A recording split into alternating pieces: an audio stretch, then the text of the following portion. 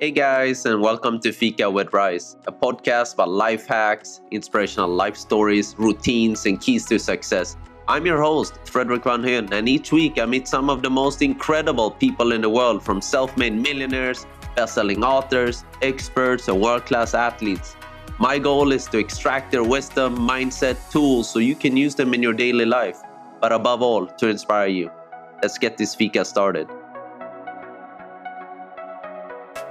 Welcome to episode 9 by Fika with Rice. This week we meet Lucin Merabi, one of the most influential negotiation professionals globally and an expert in emotional intelligence.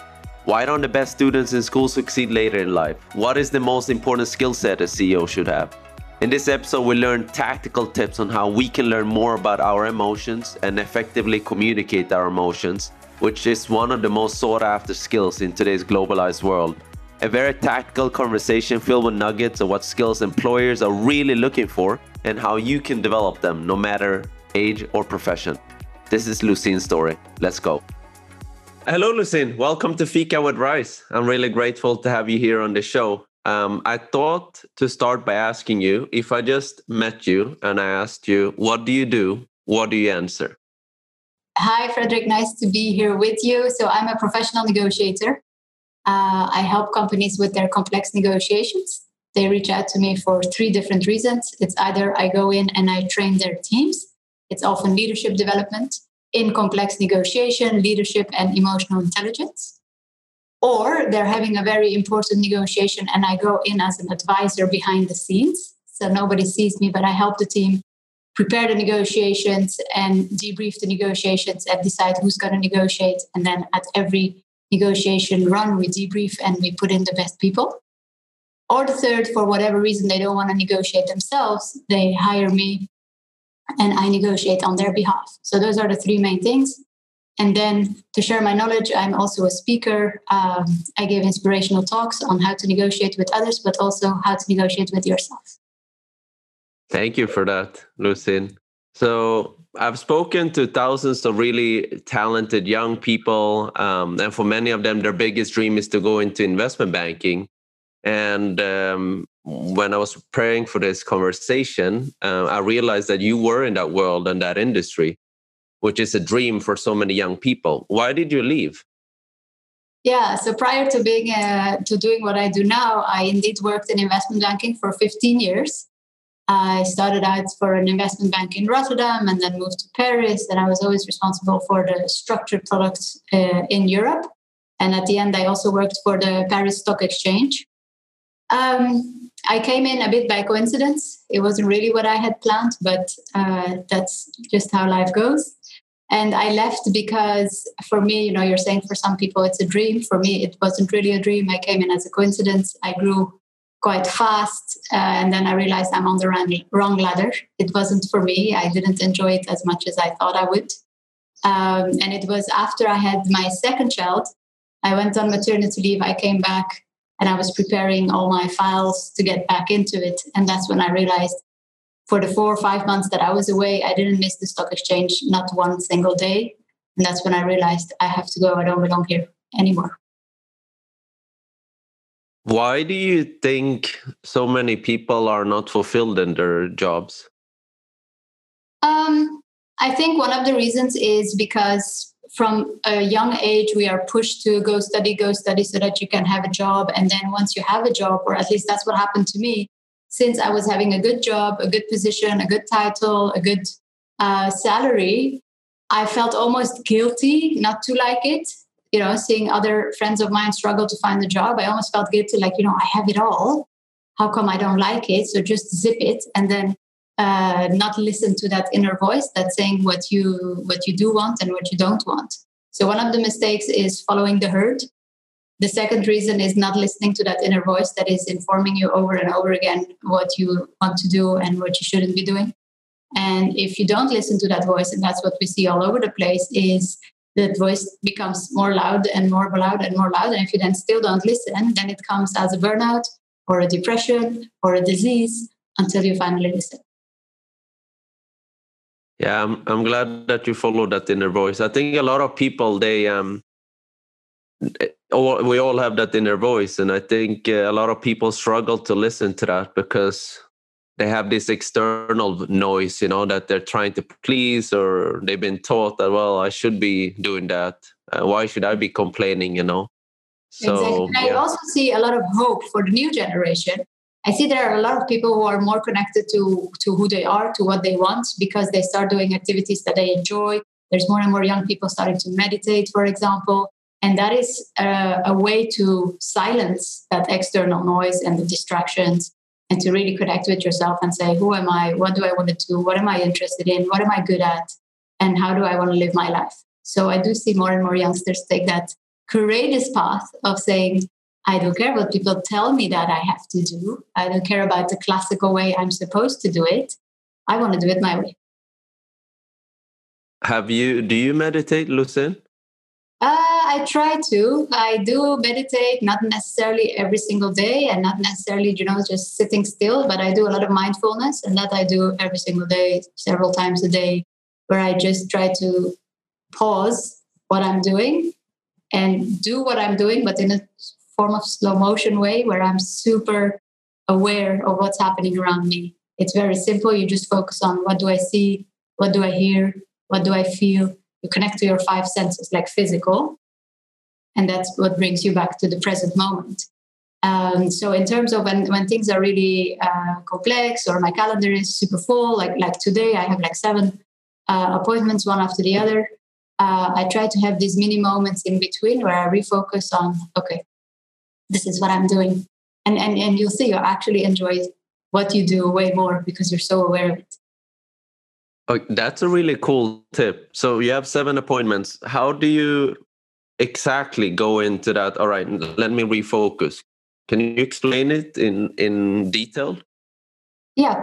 So first of all, the day before or the same day, I send an email to everybody like, are we confirmed for this day? Because you know how life goes. And then if people last minute forget about something or cancel something while I had prepared, I don't really appreciate that. And the other way around.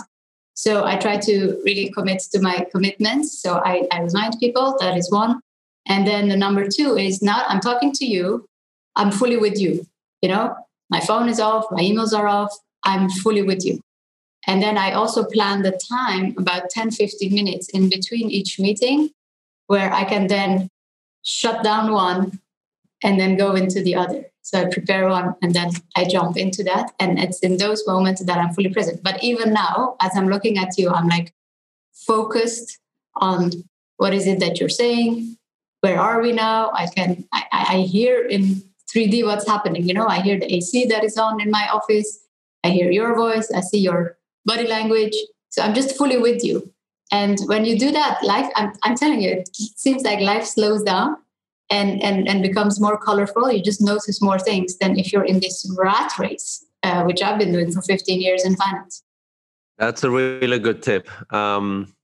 That's a really, really good tip and a good life hack. I started to meditate. I think it's been 4 years now, Lucien, like consecutive.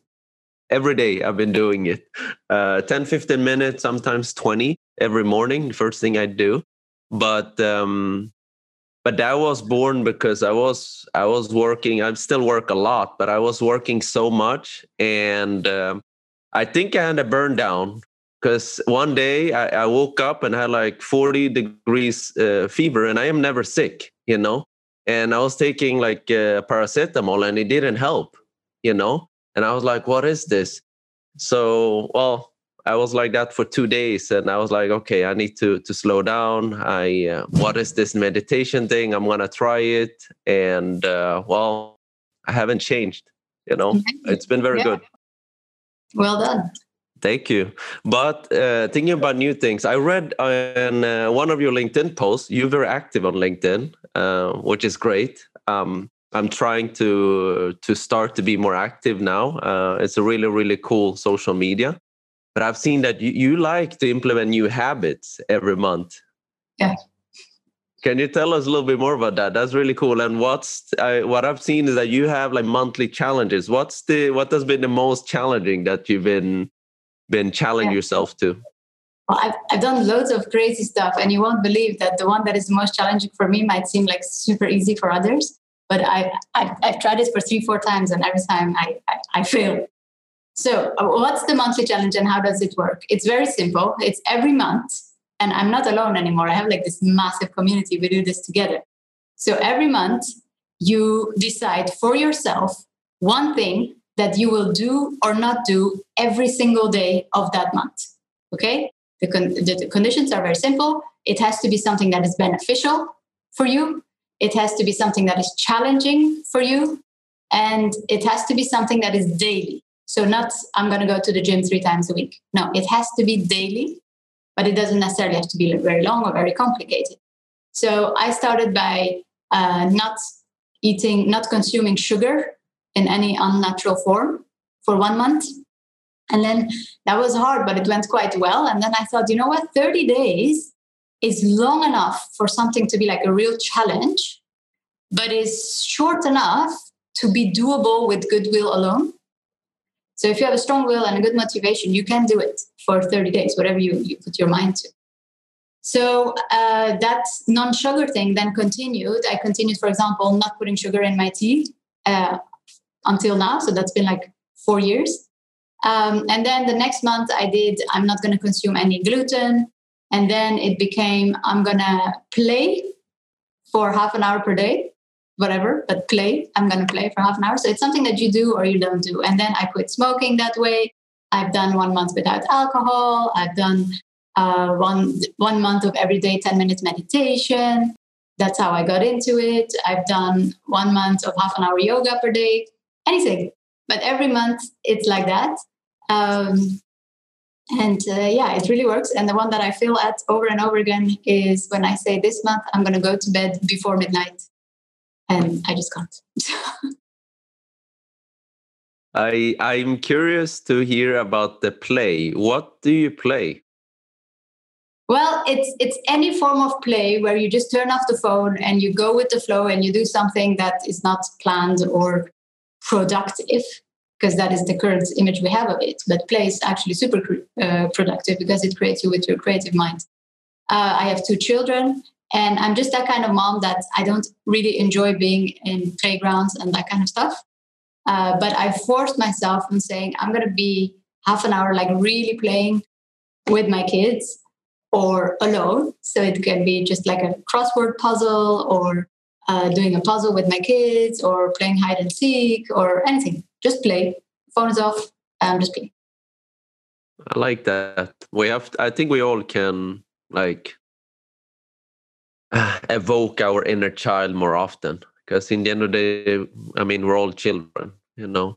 We are, absolutely. And the more we have attention for that child inside of us, and the more we heal that child inside of us, and the more we have attention that child is still there, the more we can become really like solid adults with inner peace that don't go around and use any addictive behavior just because that child inside is wounded and needs attention. Yes, absolutely.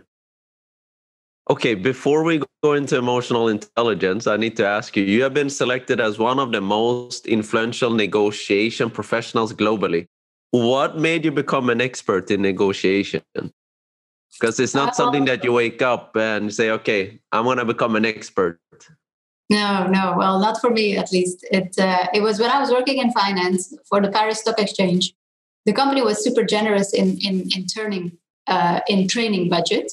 So they brought in 2 professional negotiators who were former hostage negotiators from the French Special Forces, and one of them from a business negotiation expert.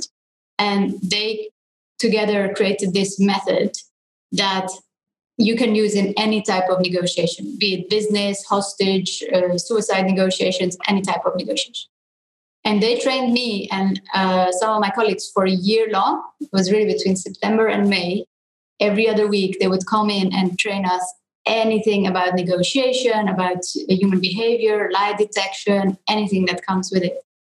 And I was so fascinated. I absolutely loved it. I was doing a lot of negotiations for my work, but having this method and this systematic approach of, have you thought about this? Have you thought about that?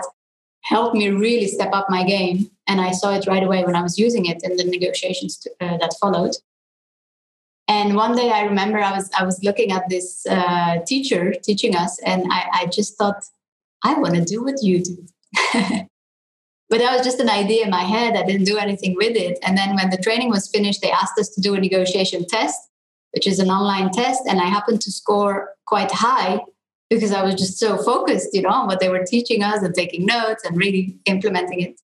And that's when they told me, why don't you join us as one of our trainers? But back then, again, I was so focused on my job and being this finance lady that I just didn't consider that would even be an option. So that opportunity went away. And then fast forward a few years later, I left. We moved from France to Dubai. I launched my own coaching and training company.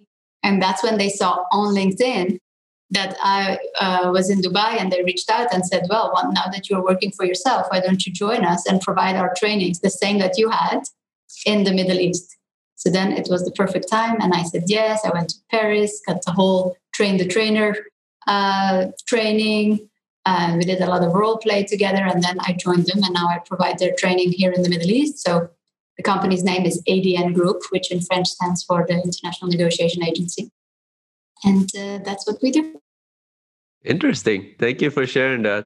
I think the majority of people are not aware that they're negotiating every single day, whether that's with themselves, whether that's when you're taking the metro or the bike to work, or having pasta or salad for lunch. I actually took an international negotiation class when I studied in Japan when I was in university. I'm not on your level, Lucien, but what are the top 2 or 3 most common mistakes people make when they negotiate?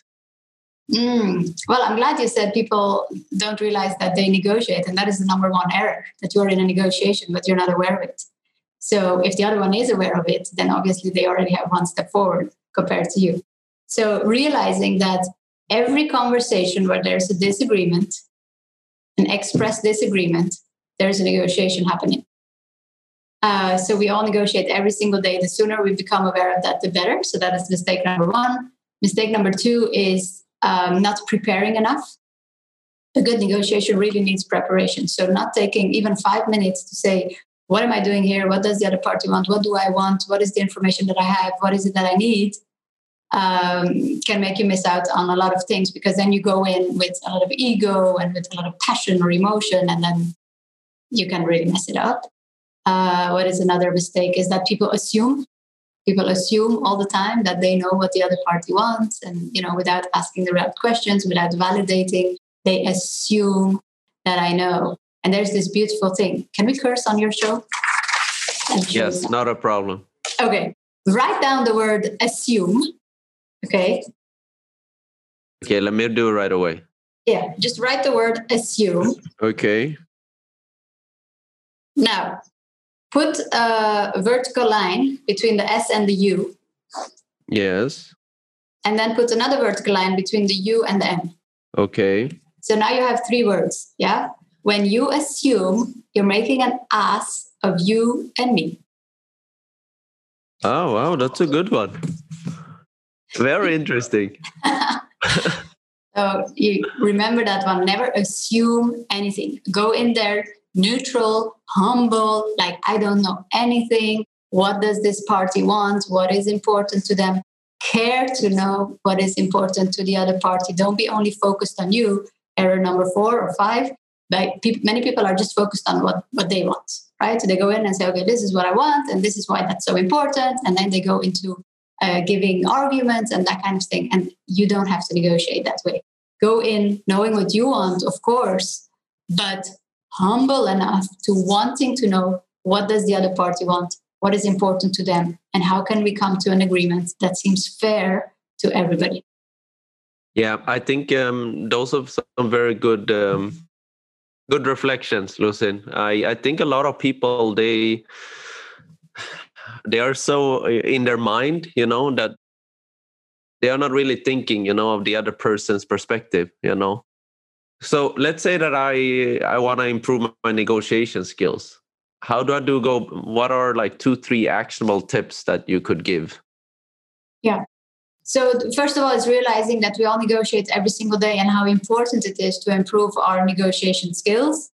And, of course, you can go and read a book or go online. There's so much information available now. You have so many professional negotiators that share their craft and their stories and their tips. So you can, listen hours and hours and hours on podcasts and YouTube videos to just understand what is negotiation, etc. But if you want to do it in your daily life, right away, without even learning anything, my number one tip would be to work on your listening skills. People assume they can listen because they have 2 ears, but ears allow you to hear, not necessarily to listen. There's a massive difference. So next time you're having a conversation, like literally the next conversation you're having after listening to this, try to shut down that inner voice or that your own voice that just wants to answer. Okay? Say, it's not about me. It's not about what I think or the beautiful answer, that I can give. It's what is it that the other person is really saying. And then just focus. Whatever question you're going to ask is simply to ask them if what you understood was correct or to validate. You're going to be so focused with that other party that I promise you, your relationships will improve, your knowledge will improve, your humility will become more, developed. And you will be more calm in every conversation because you're really with the other person, you're really listening, and then you will remember more, you will learn more. When you speak, you just speak. But when you listen, you hear and you learn. You don't learn much when you're speaking. You learn when you're listening. So just try to be there as an active listener, really wanting to understand what's happening. Listening skills is something that is relatively easy to develop. And the majority of people, like way more than 90%, don't know how to truly listen. So if you develop this bond, especially at a young age, it will have massive benefits your whole life. Oh, wow. That's a bold statement, that the 90% of people... way more. I mean, I'm being really conservative here, but I would pull that even to 97. Just look around you. And how many conversations have you been that you felt really listened to, that you felt really seen, that you felt really acknowledged? You can remember those conversations because it gave you such a good feeling because it's so rare. It is true. It is true. I'm thinking, I'm like rethinking of conversations I had the last 7 days. And yeah, I can feel like in my soul and my energy, I can feel if somebody is actually taking in what I'm saying, or if it's going in one ear, going out in the other. Yeah. Okay, so Lucine, a lot of people, I can imagine,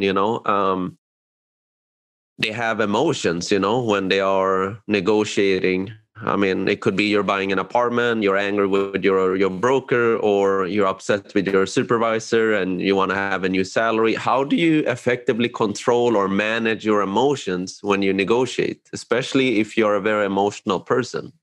Yeah, that's an excellent question. Emotions are part of everyday life. And the sooner we accept that and we allow them to be, the better we can manage them. It's not about pushing your emotions away. It's not about shying away from your emotions. It's embracing them as your allies.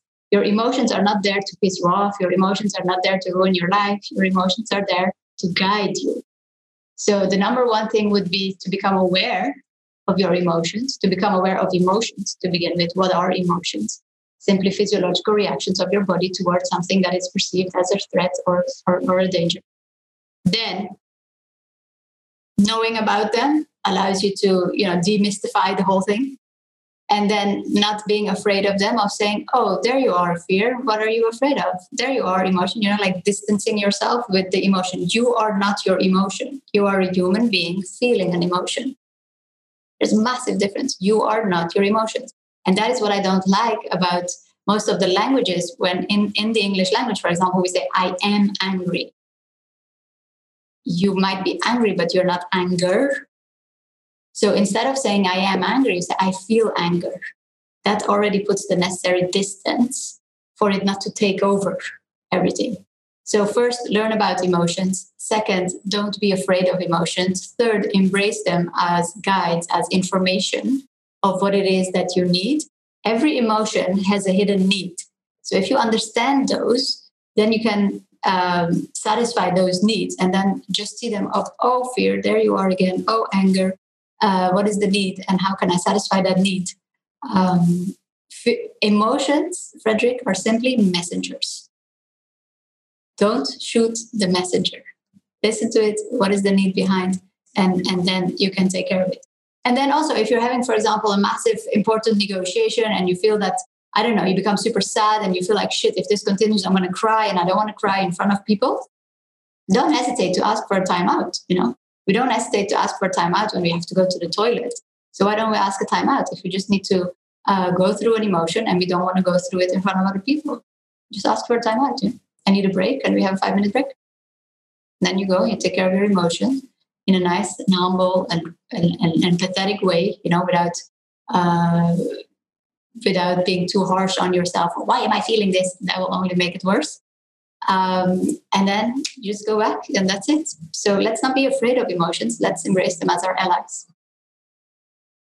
That's very deep. And even if it happens, imagine you like somebody really pisses you off on a negotiation table. I mean, that happens all the time, right?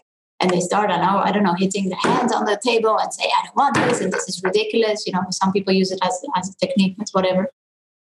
Instead of going with it and then raising your voice and seeing who has the biggest ego and presence, you just use that in your advantage by saying, well, I can see that this is important to you. Or obviously I said something that hits something with you. So let's talk about it. You just use it. And if it happens to you, then you can also say, this is making me really angry. There's nothing wrong with that. There's nothing wrong with putting words into your emotions. You know how many times I've been into a negotiation and I had to say, this really pisses me off. Yeah, so it doesn't mean I'm going to get angry or do something with that anger or yell at somebody or,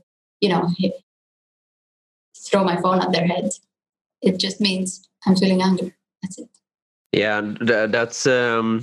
that's really deep. It makes me think of I think his name is Cus D'Amato. He used to be the coach of Mike Tyson when Mike Tyson was dominating the world in boxing in the 80s.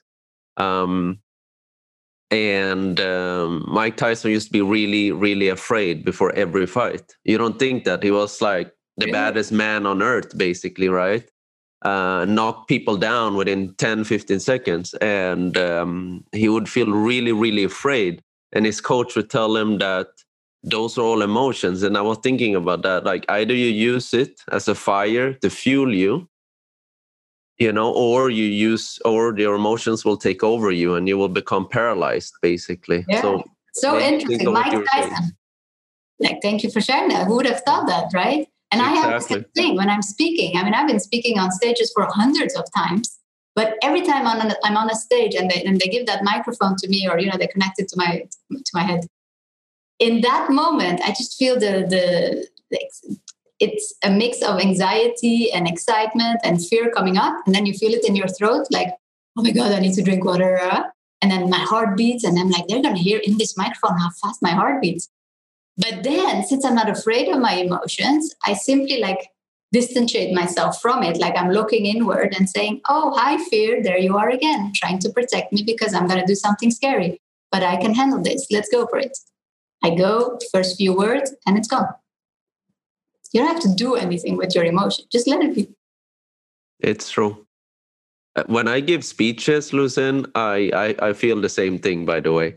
I have realized that breathing helps a lot. Yeah, absolutely. Breathing helps as well. It's just don't be afraid of it. Just observe it, let it be, and then do what you have to do. And of course, experience helps. I'm not as anxious as, like 20 years ago, but still it's there and it's fine. Lucien, so we live in a very globalized world. For example, in our company, we have 14 different nationalities. And you lived in Paris and in the Netherlands. You were born in Iran, but your parents are from Armenia. and we don't negotiate the same way, around the world. What are your top two advices on negotiating in different cultural contexts? Yeah, it's true that we don't necessarily negotiate the same way, although most of the things in negotiation are not necessarily negotiation skills, but human skills. You know what I said about listening? Everybody wants to be listened to in every single country. But then there are a few cultural differences, like, for example, the distance you keep between people, or the timing when you negotiate. Is it during dinner? Is it after dinner? Is it during a business lunch? Is it after? Those kind of things are important to bear in mind. And then where do you sit on a negotiation table? Those kind of things might be culturally different. The place of a woman in certain countries, you know what I'm seeing here in the Middle East, and I'm being born in Iran, as you said. So you just adapt to that. But for me, culture is just an aspect that you bear in mind when you're analyzing the context, at the same way as when you're analyzing your counterpart. You need to know, okay, who is this person? What is important? What is not important? And then culture comes in there. And of course, you have to bear in mind how important that is, and you have to respect that, and you have to, not make a faux pas in cultural errors. But the main things of negotiation are exactly the same everywhere, internationally. The whole aspect of empathy, of respect, of credibility, doing what you say, saying what you do, not bluffing if it's not the right strategy to use, being collaborative when you can, listening to people, at the end having a formal agreement and then respecting that agreement, following up on it. It's everywhere exactly the same. And then the cultural aspect is just the same as when you negotiate with me. You're not going to negotiate exactly the same way as when you negotiate with your mom or with your friend or with your spouse. So that is it. That's when culture comes. Okay. Interesting. What was your negotiation of a lifetime? You must have a favorite one. Favorite as in it went well, or it was challenging, or it didn't go well? Well, let's go with how about if I just say your favorite one? Could be challenging, or that it went well, or the most memorable one, maybe. Yeah, there was one negotiation where the stakes were about me, myself. So I was negotiating something for myself that was very important to me because it has to do with my values and about things that I was just never gonna walk away from. This negotiation had to succeed. And it was also, since it was about me, there was also a lot of emotions involved. And it was in a period of my life where I was very tired and also physically not at my best. So that was very challenging in every aspect to do that negotiation on my own. And people told me, you have to delegate this negotiation, let someone else do it. But it was so important for me that I did that negotiation, that I went for it, and it lasted for more than a year.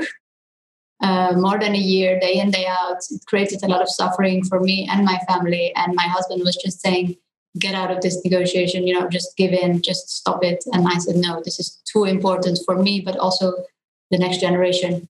So that one was a tough one. And on the other side, they used a lot of techniques that, are not very ethical to me. But the end was a success, and I achieved way more than what I had initially in mind. Some things happened that were in my favor, and then at the end I got way more than what I was initially asking for. So that was a success, but it came at a high price. But I'm still looking back proud, like I didn't give up. I did what had to be done for me and the next generations after me. I think you mentioned something interesting, Lucien. I think a lot of people, when they go into negotiation, I think a lot of people, they don't reflect on what they're willing to give up or what's the price they're willing to pay. I'm not talking about dollar or euros, like in general, what's the price you're willing to pay, in terms of suffering or whatever that can be. Yeah. So it's true what you say, and it's super important that you decide before you go into a negotiation, what is your walk away point? What is the point where you say no then? And in business negotiation, and in any type of negotiation, you have to know what is your walk away point. And then if you see that the negotiation is coming close to that or even below that, then you also have to have the courage to stand up and say, then no, thank you, and bye-bye. And that is also what a lot of people don't do. It's a bit like investing. You're like, if I would just do this, then maybe we can still obtain. And we've been negotiating for so long and we're almost there. And it's with investing, like you bought something, it's going down, down, down. And you're like, but maybe one more week and then it will go up. There has to be a point where you take your loss in investing or in negotiation where you say, enough, I'm not doing this. I'm not willing to pay this price. This is my non-negotiable. And if you're a good negotiator, you will know that your non-negotiable is rarely about money, about price, about an amount. Your non-negotiable has to do with your values. Has to be with, you have to pull a line in the sand or saying, I am not crossing this. This is it. And I'm not letting anybody else cross this. So if we come to that point, then no. And you walk away and you find another solution. But you're right. Many people don't do that. And then as you go into negotiations and emotions come up and ego comes up and you thinking you can still make it work because it took you so long to get to that point, that's when people make mistakes and give in too much or accept too much or whatever. So yeah, know your walk away point and respect it. Yes. I have found, and I was thinking about it now when you were speaking, Lucin, that I was listening, but I was thinking that I think to be a good negotiator, I think you have to be comfortable with people. You have to be comfortable in your own skin and be comfortable to actually communicate, And I mean, naturally, I'm an extrovert, and I'm well traveled. I've been to 50 different countries. I like to speak to local people, and and I try to learn like a few words in the local language. And that helps if you're in a local market in Egypt or you're in a local market in Cambodia or Thailand, because you're going to get a better price, but you need to know when to walk away. It's true. Yeah, and I'm happy you said it's true, because what you're doing unconsciously by visiting their country, trying to speak their language, what are you doing? You're showing respect. And people like to be respected. You're showing that you care. People like to be cared for and about. That's all that you're doing. And when you speak their language, you're like going into their world and you're making the effort because you don't speak that language. So you're already making an effort to communicate with them, to understand them. And that's what's being valued. And that's why people are happy to give you an additional discount, because they just feel listened to and respected and valued. And that's exactly what has to happen in a negotiation. And I'm glad you said that you're an extrovert. And many people mistakenly think that in order to be a good negotiator, you have to be an extrovert because you have to be loving to talk, etc. But as I said, listening is way more important than speaking. So introverts can be excellent negotiators. Both can be excellent negotiators. It's just like leadership. It's nonsense to believe you have to be an extrovert to be a good leader. It's a different way of leadership. It's a different way of negotiation. But we need both. I mean, when I'm giving speeches to hundreds of people, people think I'm an extrovert, but I'm not. I'm an introvert. And that works fine. I just know when I need to use certain skills, which I do. But as soon as the talk's finished, or I've shaken some hands and talked to a few people, I need to go and be alone. And that's fine. Interesting. Okay, good. Lucin, let me make a statement here. Without women, the world wouldn't evolve and grow, and women are better negotiators than men. Why do you think that's the case? Well, statistically, that's proven, so that's true. Naturally, so if nobody has been trained or whatever, naturally, women tend to be better negotiators. Why? Because of evolution, women tend to be naturally more inclined to collaborate, whereas men, hunters, and going back in time, more ego, more testosterone, they tend to go in more aggressively to get what they want. So if you think short term, maybe that strategy is working and you get what you want. But then on the long term, you can ruin relationships, you can ruin your reputation. You can think about something who aggressively negotiated something with you. They might have gotten what they wanted, but do you want to negotiate with them again? Probably don't, right? So on the long term, it's better to have a collaborative approach and go in collaboratively whenever you can. Women also tend to be better listeners because for evolution, in order to take care of children, women had to learn to understand what the cry of the baby means. And as all mothers know, different cries mean different things. And that is something that women naturally have. and then can use in negotiation. A third thing is that we observe more and we tend to pick up on body language more naturally, more instinctively, and more correctly than men. So you combine all those things, it just gives us an advantage. However, are women negotiating more? No, they're not. And why is that? Because often it's lack of self-confidence. The more it becomes high stake, the fewer women you will see. So if you go into hostage negotiation, for example, you don't have that many women. If you go into M&A negotiation, like I was doing in business, you don't have that many women. It's because women still don't give enough credit to themselves, to what they're doing. And it's also, of course, the education and the role of the father in the family and then the leader, etc. It's a lot of subconscious bias in the society that we live in. And I believe that even with the best trainings of the world, since it's subconscious, it will take a lot of time, several generations, because before we have men and women looking at negotiation the same way, women asking for more than what they would naturally do, but also men not seeing women who ask as something rude or whatever. We are often surprised when a woman asks for a salary increase, whereas men asking it seems normal. So there's a lot of unconscious bias that need to change. And that is why I hope, inspiring other people to negotiate for what they want, but mainly women, looking at me and saying, if she can do it, I can do it. And come on, ladies, we need to negotiate there.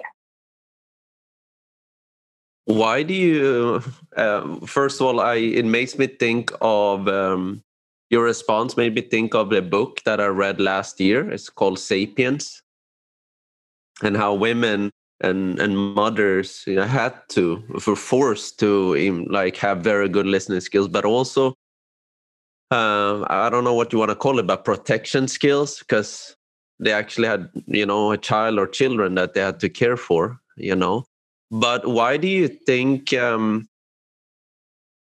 women have that in their subconscious? Which part? The part that, well, I'm not going to speak up for myself. No, I'm not going to negotiate my salary, because if you mentioned the salary, that made me think, well, you lived in France and, the salary part for men and women, the difference is very high for the same job. And we're in 2021, Yeah. And it's still happening. And it was happening with me. I was having a colleague and we did exactly the same thing, exactly the same client, doing everything exactly the same.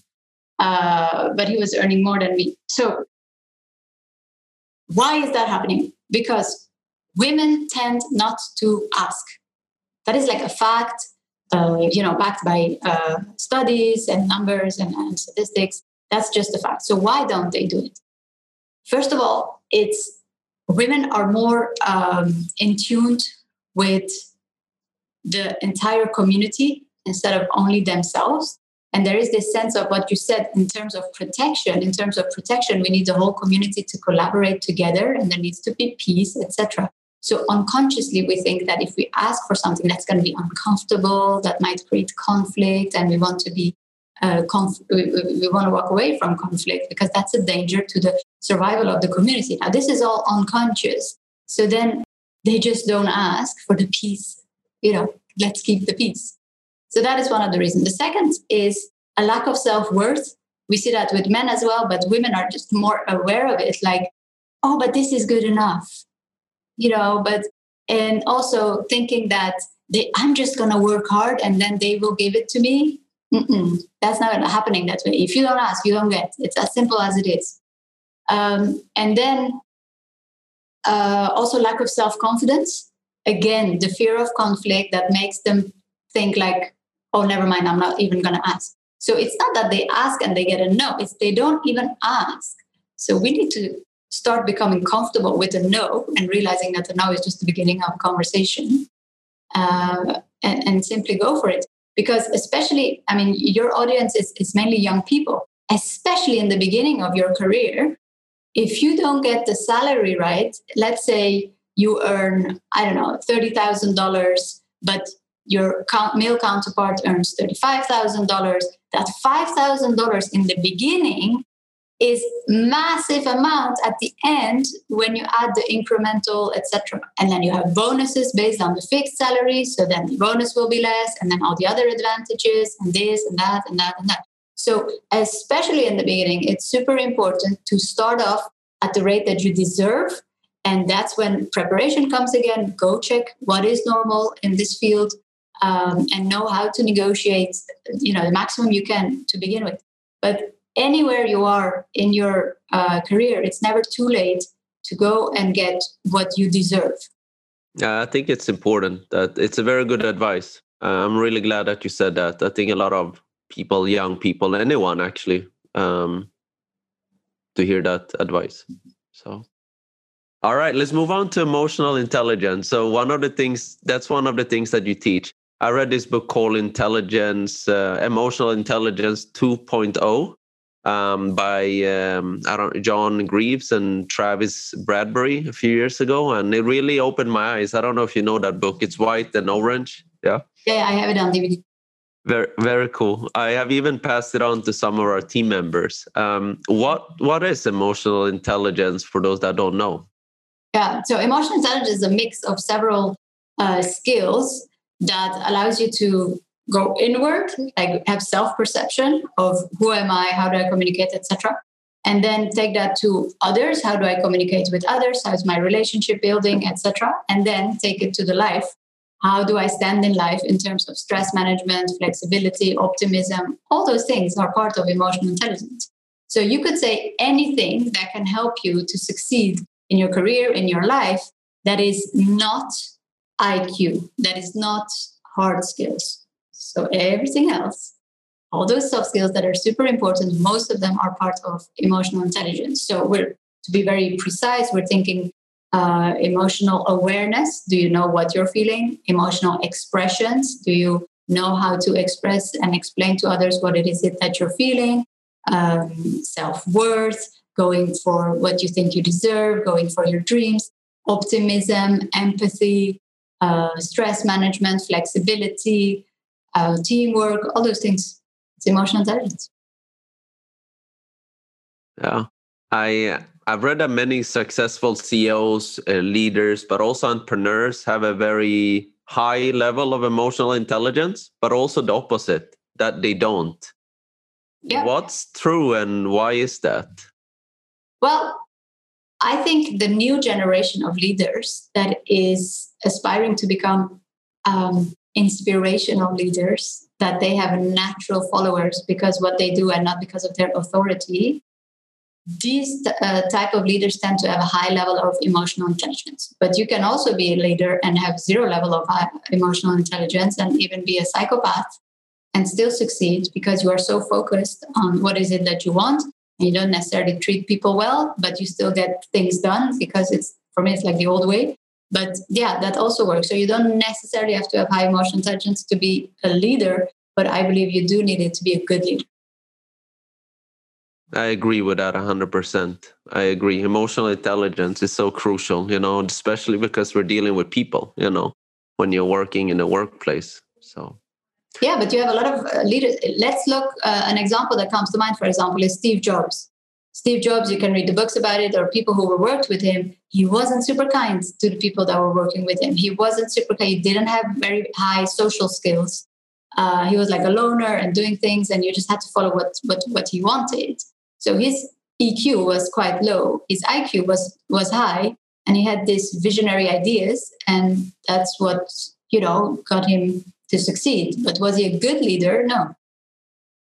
It's true. I was going to mention him, but okay. Yeah. Thank you for bringing that up. That is a good example. But then you look at people who tend to attract naturally followers. And then we can look in history and people like Martin Luther King, people like Nelson Mandela, people like Gandhi, who naturally attract by who they are and how they treat people and the visions that they have. It's a whole different way of doing, but that's the kind of leader that you then become.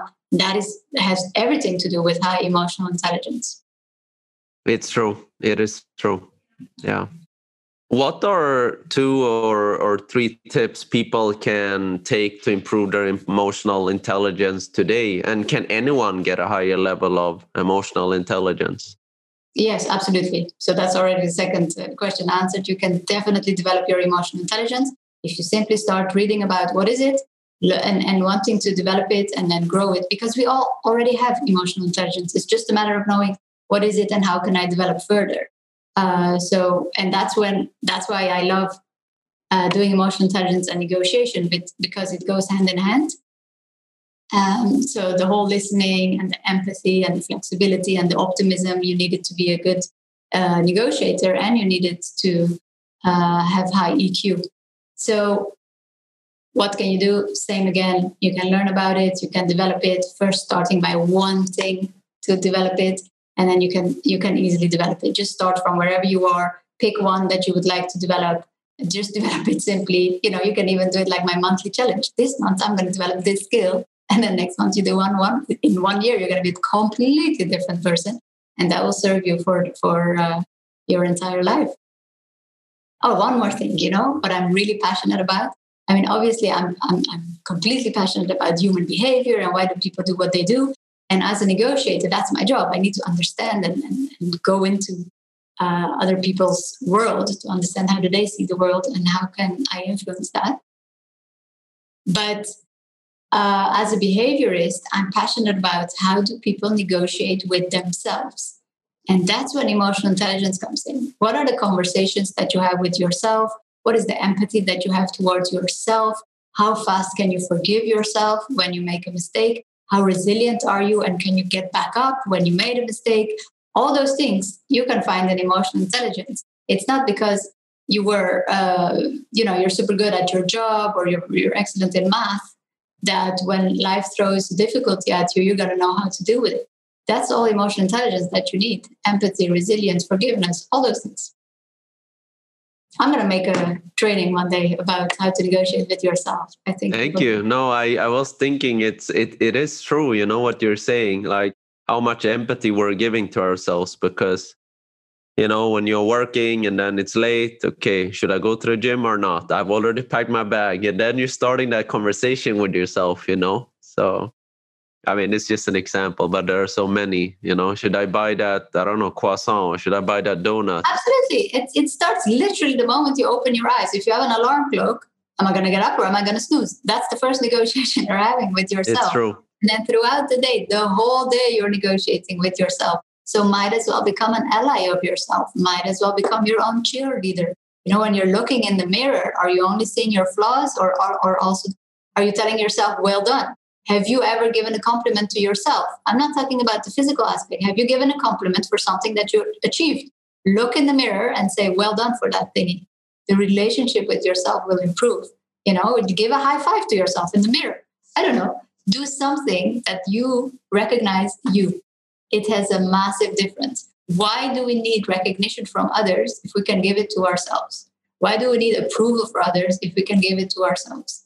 We go around, especially now with social media, trying to have the most beautiful post so that we get the most likes. How many likes do you give yourself? I love that. I love that like 200%. I've had conversations with so many people through this podcast, and this has come up so much, especially with the younger generation. Like they're posting something and everything is about, all right, who liked it? How many liked it? I need to take 25 selfies to pick one, I mean, it's pretty sad, It is. And I remember posting one thing. I posted a video about women and not asking. It was like, ask for what you want and stuff. And I was so proud of that video. It was so important for me that message came out. And then I posted it on LinkedIn. And then the first 1 hour, there was not much engagement. And I thought, well, whatever. But I remember having a conversation with my husband that evening saying, I am so proud of that video. I don't care. Even if there is one person that will actually take an action based on what I was sharing there, I would already be happy. But then afterwards, it got liked and stuff. But that inner satisfaction that I had of making that video and saying exactly what I wanted to say and posting it out there was so much more important than how many likes it got. But very few people are like that. And of course, it's important how many likes you get. That's the reason people do it. But if you can be content, if you can be happy, if you can be satisfied with who you are, with what you do, with how you do it, I promise you, the opinions of others won't matter that much. And that Yeah, goes I think so. I think so. Yeah, and you brought something up. As long as you yourself are happy with the message you're putting out there, you don't care about the likes. You just care about the impact and the goodness that it brings to the world. Like I think that's good. You can go to sleep a very happy woman or man. Exactly, and that's why this exercise is super.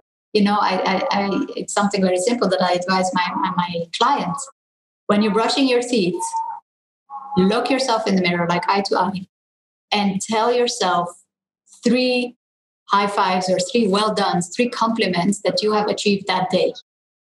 And if you are like completely depressed and you got out of bed and you did something, that's already achievement number 1. I didn't want to get out of bed, but I did. Well done. And then number 2 and number 3. And if you cannot find 3 things that you are proud of yourself for, then I want you to look for 5 things. Because every single day you do things that you can be proud of, but we don't give ourselves that recognition. So when you become aware of it by doing this exercise, try it for 10 days. Something will happen because your brain during the day is going to start looking for things that you did well so that evening you can answer that question. And that's when you start shifting, instead of looking at all the bad things that you're doing and beating yourself up for it, focusing on everything that you're doing well and become more empathetic. And when you fuck something up, sorry for my words, you forgive yourself and you move on. What are you gaining from blaming yourself? I love that. I think a lot of people lack that self-love, to be honest. Of course. And that's one of the biggest sources of suffering in our everyday life, and then we go out and we have an opinion about that politician and about that doctor and about that's happening in the world. And my sister said that and blah, blah, blah. Focus on you. You go home and have a peace negotiation with yourself. You forgive yourself first. You stop blaming yourself first. You don't even have to love yourself. Just start liking yourself, appreciating yourself, giving recognition for all those things that you've done well. Look back at your life. 100% of the difficulties you faced, you survived it. Isn't that worth anything? Enough hitting ourselves with all this mental thinking and blaming, and enough. Put the guns down and give yourself a hug. I love that. Put the guns down. Yeah, it's true. Very, very wise words, Lucine. Well, I didn't learn it just from a book. Yeah, I learned from it because I was beating myself up mentally all the time until there came a place where I was just so beaten up that I thought enough, enough. We have to do things differently because I can't go through life and face everything that I have to face if I beat myself up all the time. It's just not going to work. So there comes a point where enough is enough. And if this message is not for you, please have a peace negotiation with yourself. Really, I'm going to write a book about this. Thank you for opening up on that, Lucine, because I think a lot of people, they just read books and then they're like, yeah, I'm going to share this with the world, and it's not coming from a true place. You know what I mean? Mm-hmm. So your message there, opening up about your own vulnerability, I think that speaks volumes of, it makes the message stronger, if I may, if you know what I mean. Okay, so now we're in the COVID-19 world, and do you think, and how have emotional intelligence become more relevant, do you think, since the COVID pandemic and the remote work hybrid world that we're living in? Yeah, more than ever. I mean, people are locked up in their houses. We have international lockdowns, which I call house arrest, or country arrest. You can't move. So that's when you're really in touch with yourself, right? And it's very difficult for people. I mean, we are social beings. We are supposed to gather. We are supposed to be together. We are supposed to help each other. And here we are locked up in our house. I think more than ever, it's important that people go inward. And maybe this is the right time to have peace negotiations with yourself, to get to know yourself better, to go through your list of values of what is important to me, what do I want to achieve in life, and most importantly, instead of performance-based goals, more goals in terms of who do I want to be? What is what do I want people to say about me when I'm not there? And nobody's going to say that you are earning 100K. Nobody cares. It's what kind of a person are you? What kind of an impact do you make on people? How real can you be with yourself? Because naturally, we are wired to help each other. You see it all the time. For example, if there's a traffic accident, you see people stopping, helping. Somebody slips, people go over and help them up.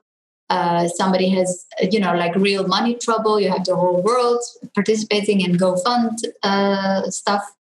Naturally, we are wired to help each other. And that is why what's happening now is the opposite of how we are naturally. And that is why it's creating so much suffering. But it's also an opportunity of saying, how can I connect with myself then? And then, have like a tiny rebirth. And then with that new person that you are becoming through the difficulties that we're all facing right now, connect differently with other people. I mean, you and I are having this conversation online, but it's still deep. So I think this is a wonderful opportunity for people to connect with themselves and learn about who they are and what is important to them. I mean, there are so many things that I used to do before COVID that I realized during the lockdowns that are simply not important. People I were hanging out with, things that I was doing, activities I was attending that are just not that important. And then when it falls away, you have this blank sheet of saying, how am I going to go back in the world and be true to myself and not doing all those things that I was doing out of habit, out of social pressure, out of thinking that's what I'm supposed to do, and have this courage of saying, I'm going to live my life my way. So what is important? And obviously, number one, as we all saw during this crisis, is health. Health is the biggest wealth. Health is the biggest wealth. And what do you do about it? How can you improve your health? That is the number one, but it's like the biggest reward you will get if you invest in your health. And we're in a pandemic, and why don't we just call it a health crisis? Because that's what it is. And people all of a sudden being all afraid of this virus that they might, I might be killed because of the virus. But what I believe is that actually people are not as much afraid of dying as they are afraid of dying and realizing they didn't actually live. The chances of you dying from COVID-19 is extremely low. I mean, that's not an opinion, that's simply statistics. But the chances of you dying without having actually lived is very high. Just look back and analyze your own life. How much was living? How much was surviving? Let's start living. I love that, Lucien, because, I did exactly that reflection during the pandemic. And yes, I was in house arrest here in Spain, in Barcelona. And I was like, this is a good time to go even deeper inwards. And I think, to be honest, we're having a very great conversation, by the way, Lucien. So thank you very much. But I think a lot of people, I think they're afraid to go inwards, I think they're scared and they just want to keep going with their daily lives because, well, why worry, right? Or why think about something that might not happen? But I think it's important to reflect, are you really living or are you just living, Just living or existing. Yeah. But more and more people are doing it. More and more younger people are doing it. And I really believe that makes the world more beautiful because you see more and more people are becoming authentic. At the same time, you see the fake stuff happening on social media. But more and more people are waking up. More and more people are realizing we're not here just to, go study, get a degree, go work, and then go die. It can't be that, right? For a lot of people, it has been, it will be, and that's fine if that's what you want. But more and more people are saying, I'm not playing this game. I want more out of life. I want more authenticity. I want more real things. I want to make an impact on people or on the world, or I want my life to be meaningful. And it's when you're confronted with things like this that it's an opportunity. It doesn't mean you have to take the opportunity, but it's an opportunity. I was given that opportunity a few years ago, like a real wake-up call of what life is about and how important health is. And it just shifted my life. I decided to live life differently and get out of that rat race and say, enough, enough is enough. I've been beating myself up with things, that, doing things that I don't want to do, hanging out with people that I don't want to hang out with, pretending to be in a certain way that I don't want to be. Enough. So I'm just going to go and focus on what matters to me most, which is my family, my health, my family's health, security, taking care of each other, helping other people, and making an impact. And everything else is just, if I have time, but otherwise, no. Yes. You're speaking about your family. You have a family and you have children as well. You've been very public about your son having something called, if I pronounce it correctly, Duchenne muscular dystrophy, which is a 100% fatal disease for which there's no cure yet. What does this taught you about life? Yeah, so much. So it was 2017. My son was just turned 6. We celebrated his 6th birthday. And then a few days later, they informed us that he was diagnosed with Duchenne muscular dystrophy, which is a disease that breaks down his muscles slowly but surely. It's not that slowly, actually. It's quite fast. So back then, he was still walking, but now he's 9.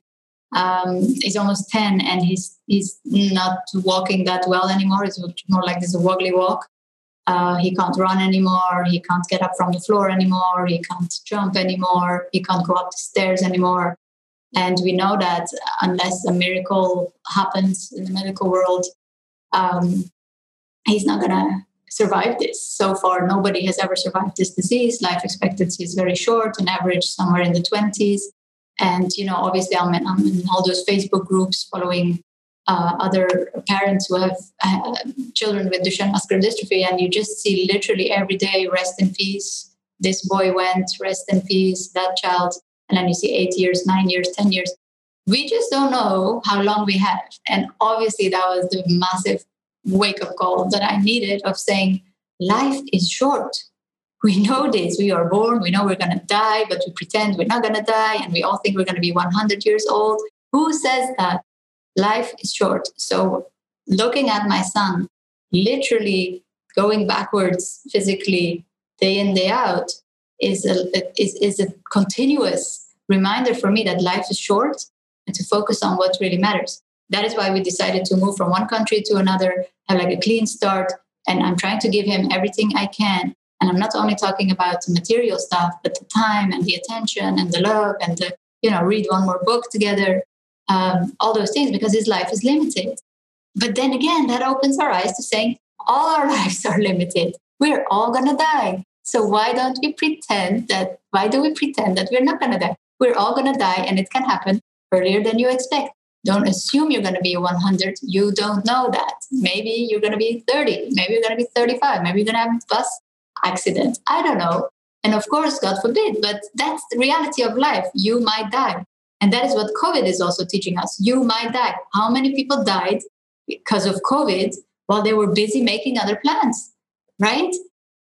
We just don't know. That's why what I'm doing for my son, I'm trying to apply for my own life, thinking this life has to matter. There has to be meaning in this. There has to be some form of impact. And my son has woken me up and has taught me a lot. The way he's so in the moment, the way he's just accepting his disease. He has never complained about his disease, which is just incredible. All the pain he's going through. And last year he could still run. Now he can't. And he knows that. It's not that he was born with one leg and that's it. You just accept it and you move on. It's like slowly things are being taken away from you. And having to face that every day, seeing your child suffering and you can't do anything. I think you feel that powerlessness is just a horrible feeling. But then that allowed me to say, okay, I can't heal him. I can't cure him. I'm not a scientist, but what can I do? And just that shift of saying, what is the one thing that I can do right now to move forward? That's what forces you to go in the present moment. And then you see that, without hope, there's no life. Without optimism, there's no life. And it's a very slippery road to go into victimhood and whining and depression, which is very normal. And almost all special need parents go through that.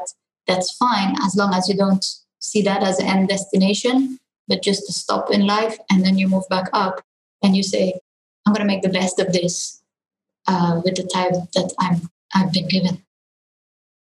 Yeah, thank you for opening up about that, Lucine. I really applaud you for doing that, and it's very, very brave, of you. Thank you. Well, I went through a depression before when I was working in finance and going through something that really I didn't like, and I experienced as very unfair. And that was even before my son's diagnosis. So having gone through a depression myself, which lasted for 13 months, when we got the diagnosis, I was so happy that I went through that, because I thought, that's not an option. We're not going to go back there.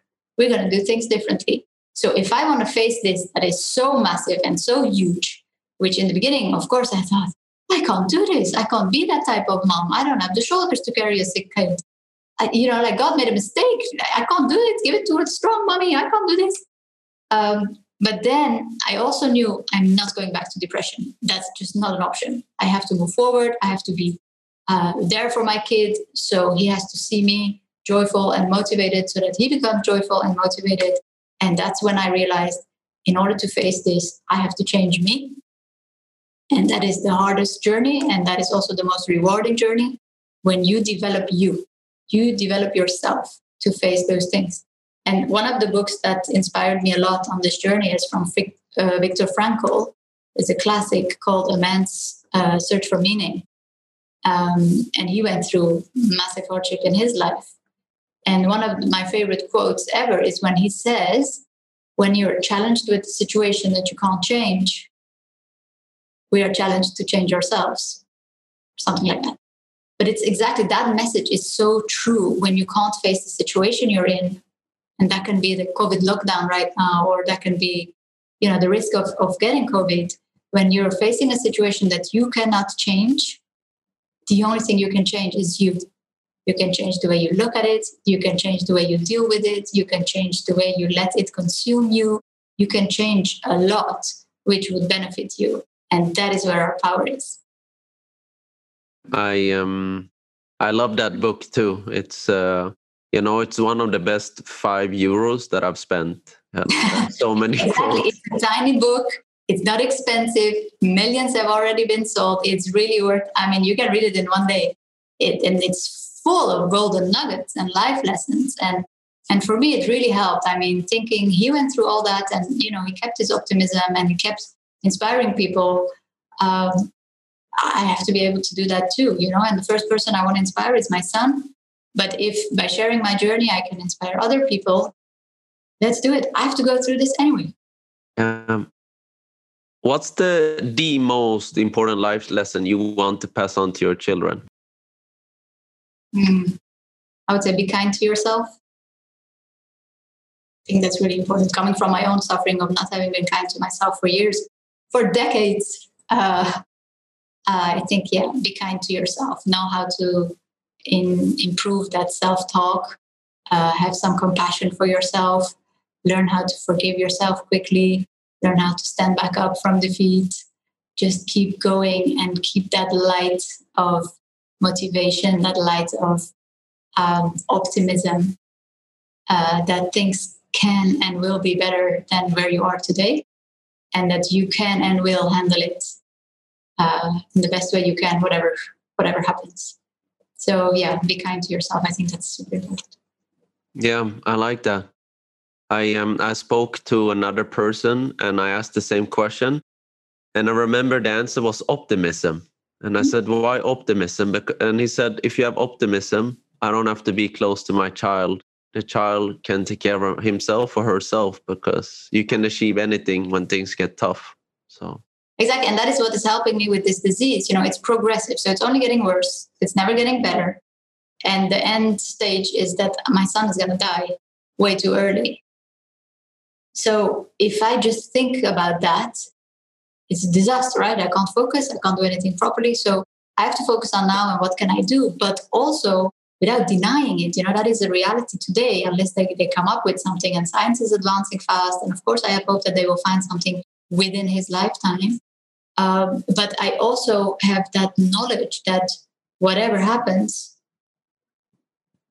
I will face it and I will stand back up and I will continue, because I also have a second child that is healthy and that I have to be there for her as well. So I know that whatever happens, I'll stand back up. I will allow myself to go through it and to, have the pain that goes with it. But I will stand back up. And knowing that helps me go through every day, appreciate the little things, and have that self-confidence of saying, whatever happens, I'll just deal with it. And also not being so focused on the future of all the bad things that might happen. That's also a life killer that many people do, all the worry about what might happen. That's just sucking out your energy and your time and your precious life. Leave it. You'll cross that bridge when you get there. Yeah, some good advices. What if I just have a couple of more questions, Lucien? If you could go back in time, what would you tell your 20-year-old self? Don't do a job that you don't like. That's a good one. Okay. Of course, there is the resilience part that is important. It's not that you go into a job, you don't like it the first week and then you give up, right? There's a massive difference. But if you've been there for 1 year, 2 years, you just really don't like it and you're praying with sleepless nights or diseases, then you have to get out. It's your body talking to you. So don't do something that you don't like. I believe we were all born with certain talents. So things that we do naturally well, just naturally well. And if you think about when you were young, what were the things that you were just naturally drawn to, naturally doing well? And I believe that is where the magic is. Because I believe we weren't born with talents out of coincidence, but we were born with them to actually do with it. I don't remember who it was, but there was this beautiful quote saying something's in the lines of, our talents are life's gifts to us, and what we do with it is our gift back to life. Something in that. And I loved it. And it's so important. And so focus on, what do you do naturally well? And I remember when I was a kid, I loved to do, in school when you have to present something in front of the class. I loved that part, and there was this little bit of nervousness, of course, but I just loved doing it. And then I thought, I want to be a presenter of the news. I want to present the news. But what I was actually saying is, I just want to transmit knowledge. I just want to share something. And that's what I'm doing now as a trainer, as a speaker. And I just love it. You can literally wake me up at 3:00 in the morning, give a microphone and say, go speak. And I'll do it. I just love it. So maybe with my love of speaking, and it's the same for expressing in writing. I love writing articles. I love sharing things through writing. The other day I wrote a poem even. And I believe that my love for writing and my love for speaking, if you combine that with the suffering I'm going through with my child that is sick, maybe I was given this child to speak about it, to say what other people are feeling but have more difficulty expressing, being a voice to them, or sharing it, bringing more awareness for this disease that many people don't even know, and helping people who go through hardship. It doesn't have to be a sick child, but any type of hardship, and say, how can we face this? And again, I truly believe that the first step is having peace negotiations with yourself by, getting rid of all the things that you're doing to yourself, consciously or unconsciously, through the blaming and the judging and all those things, and say, I'm going to become my own best friend, and then I'm going to face this. So, yeah, I don't know. I'm just thinking out loud, but I'm trying to make a sense out of this suffering. I'm saying there must be a reason that all of this is happening, and there must be a reason that I was given those talents that I was given. Maybe I need to combine both and make something out of it. Maybe I need to write a book about it. I would love to give a TED talk about it. We'll see. But I try to see it that way, so that at least there is something positive out of all this. Because if you just see suffering as a coincidence, it's not really empowering, and it doesn't really incite you to do something with it. It's true.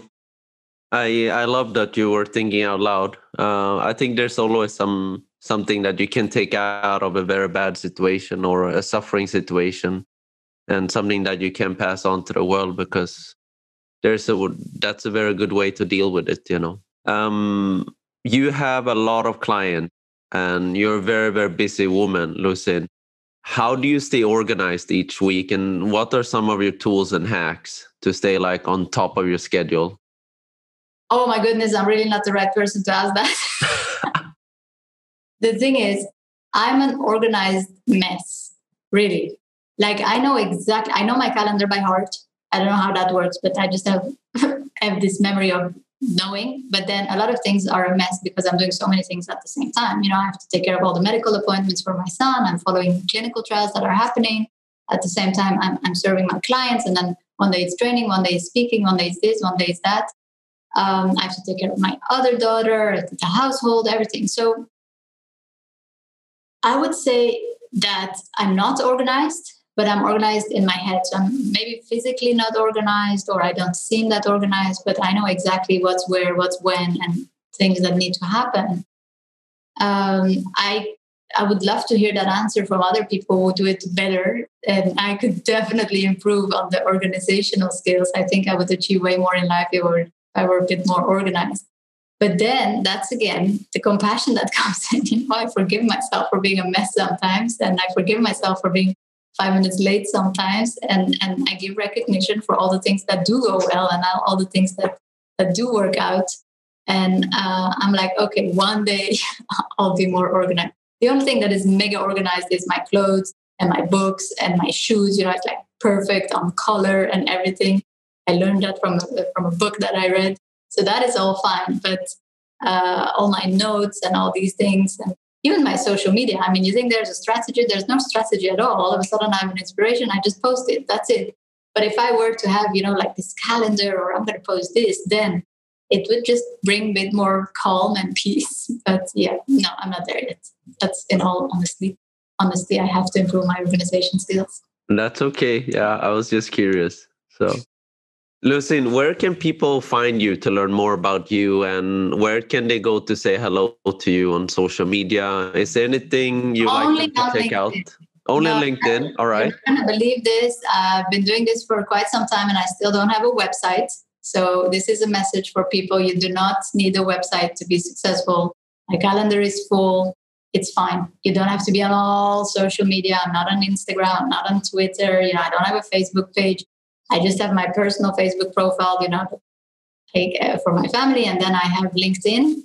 So LinkedIn, I'm quite active. I follow what's happening there. I have a beautiful community of people. We share our journeys together. So people can find me on LinkedIn. And if one day in the future I have a website, then there. But for now on LinkedIn, and that's also one of the tips I would like to give to your audience. LinkedIn is a beautiful social media channel where you're not going to be there and post selfies of yourself and want likes, but you can connect with a lot of people, make meaningful connections, conversations. And it's never too early to be on LinkedIn, even if you are a student. Make a nice headshot and just go on LinkedIn, follow what other people are doing, go follow the people that do what you would like to do, and start. It's never too early to be on LinkedIn. I think it's a beautiful social media, and it brought me a lot. I connected with very meaningful people, fellow negotiators, fellow trainers, speakers. Yeah, it's beautiful. So only on LinkedIn you can find. Thank you. We'll definitely share that with our audience, Lucine. Yeah, I love LinkedIn. I mean, it's the second fastest growing social media out there. So definitely a great tool.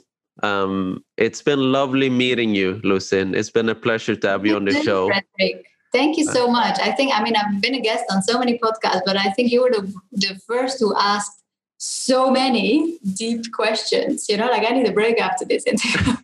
I go deep in every conversation, but you asked a lot in a row. And I'm very happy that, especially for a younger audience, we can talk about these things and these things matter because these things are life.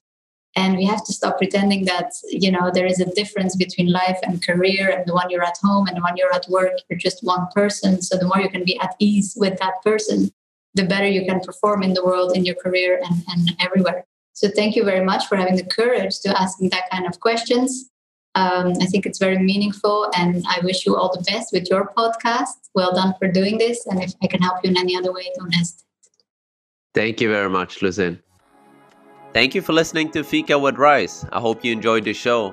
Who do you want to have on our show? Let us know by sending me an email at fredrik@absoluteinternship.com. And before you go, if you like this conversation, don't forget to subscribe to our show on Apple Podcasts, Google Podcasts, YouTube, or Spotify to get to listen to more inspirational stories and life hacks. We really appreciate it. See you next time, and much gratitude for listening.